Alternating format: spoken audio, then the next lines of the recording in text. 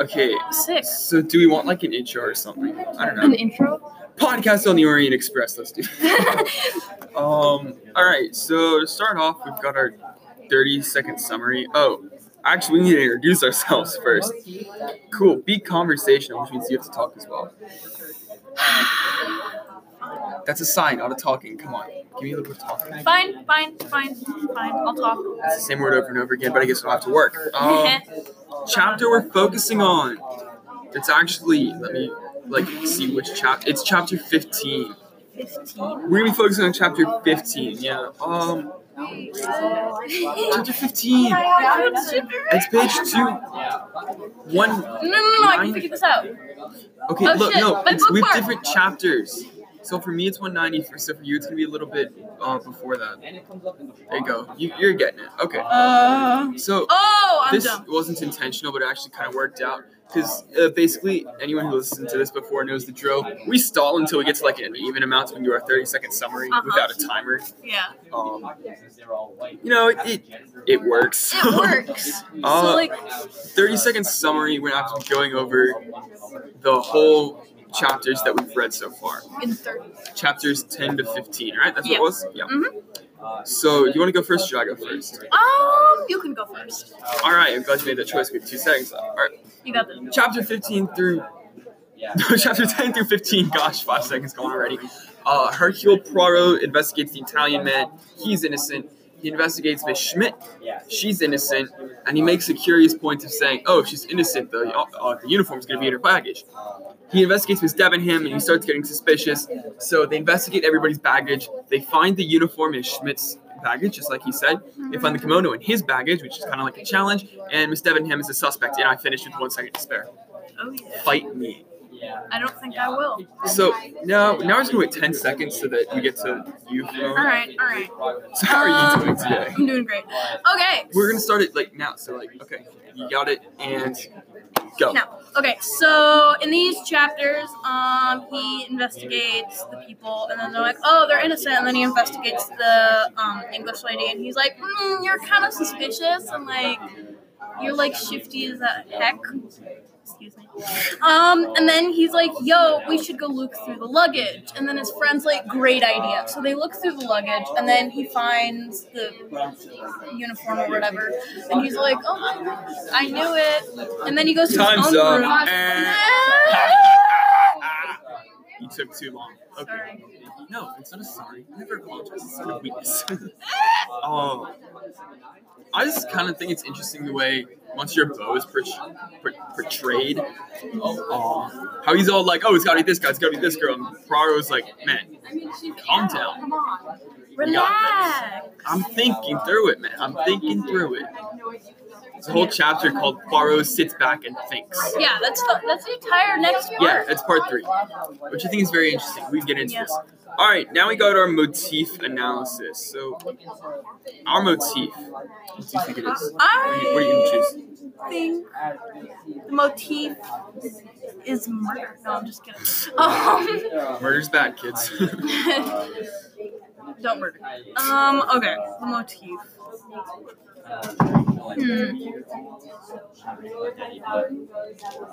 I'm sorry. For the motif, I would have to say... Let me think, you go first. What do you think it is? Okay, so motif, I think there's a little bit of Monsieur Beau being like super set in his way. Mm-hmm. He's really, this is who's guilty, and then once they're guilty, he won't let them away unless they're proven innocent. Yeah. And then he moves on to the next person. Yeah. So you could be sure to look at that as, you could even put that into your own life, into real life, and be like, oh, well, sometimes we have a hard time letting people off the hook or like letting people go or something like that. So, it's definitely something that appears really often across this. Yeah. Interesting how he's not the world-class detective. I wonder why. He tends to leap to conclusions. Now it's time for the best part. Oh, yeah. Go ahead. The on-the-spot analysis. So what we're going to do is we're going to flip through the chapters that we've read, and then we're going to pick a random line, and we have to analyze it on the spot. We have to analyze, the metaphors in it, and then we have to, analyze like So the other you stuff. have, like, a and I know narrative. this doesn't stop the audio now. What? You have a target range between page 142 and page 192. All right. Any page between those pages is fair game. Yes. What do you got? All right. Give me a memento. All right. She needs Okay. a memento. So what's gonna happen is one of us is gonna say like the narrative, like what's actually going on in the Show, don't sentence. tell. Come on. They have to know. And then We've already done another. this. Okay, I'm sorry. Fine. Okay. Whatever. If they're confused, it's your fault. All right. I'm gonna pick a random line. Yeah. I'm gonna do this one. All right. Okay. Last night on the train, there were two mysterious strangers. There's a wagon-lit attendant answering the descriptions given to us by M. Hardman. Mr. Hardman, yeah. And seen by Schmidt, the Colonel, and McQueen. All right. Okay. That's, I kind of hate you. leave me alone. So, I guess, I don't know, do you want to do the narrative? You do the narrative. I'll do the narrative. Yay, I get thrown a bone. Okay, so the narrative at this point in the story, let me see the passage here.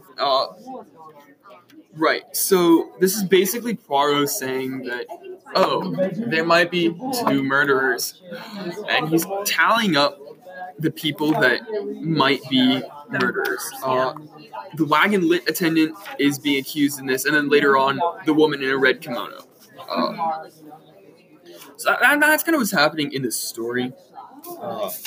Now we have to do the little more difficult part. I believe it's allegory next, right? Is it the 4 steps? Like the metaphor, yeah. Yeah, we metaphor, allegory, and then like how can you apply this to yourself? Yeah.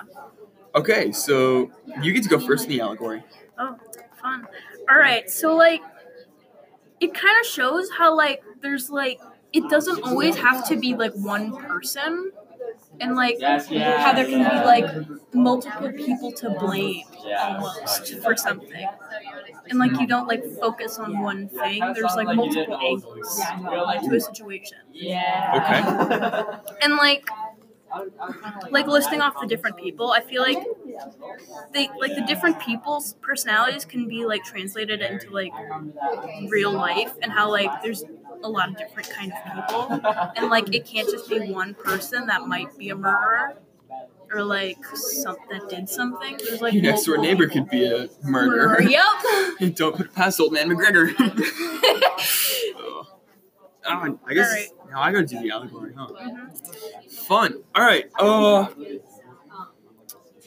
I think if you're gonna take this and kind of see how it would apply outside of the story, there's definitely an angle you could look at it where you're kind of tallying up all your information. You see how Hercule Poirot, I love that name, Poirot.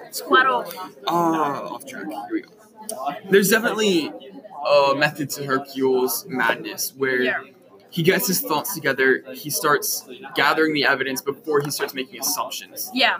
So if you're going to take this out of context, you could say this is one of those that you could make that. You could say, instead of just rushing into things, let me get my thoughts together, let me review what I know, and then make an evidence, make a plan, not make an evidence, make an assumption, make a plan, and then tackle whatever you're doing from there. Yeah, definitely. Cool. I believe now it is the... How does this apply to real life? How does it apply to real life? I mean, I kind of covered this a little bit, but like... Old man McGregor, you gotta watch out for it. Yup. But like, it isn't always one person you can blame. Or like... Yeah. Or like, you can't always blame someone either. You have to, like... Sometimes there's just no one you can blame, and you just have to like process something like through yourself over and over again, and like without someone to blame, it's difficult because like you don't have an outlet. Yeah, this doesn't really have much to do with the story, but definitely you see it real life with survivor's guilt. That's one of the big things. Is they tend to blame themselves. I just thought that was interesting. Just really tie in too much. Yeah. No. Oh, is it my turn now? And like maybe like it could tie in a motif of like blame. Yeah, you definitely could. Part with Lee with Montrebeau.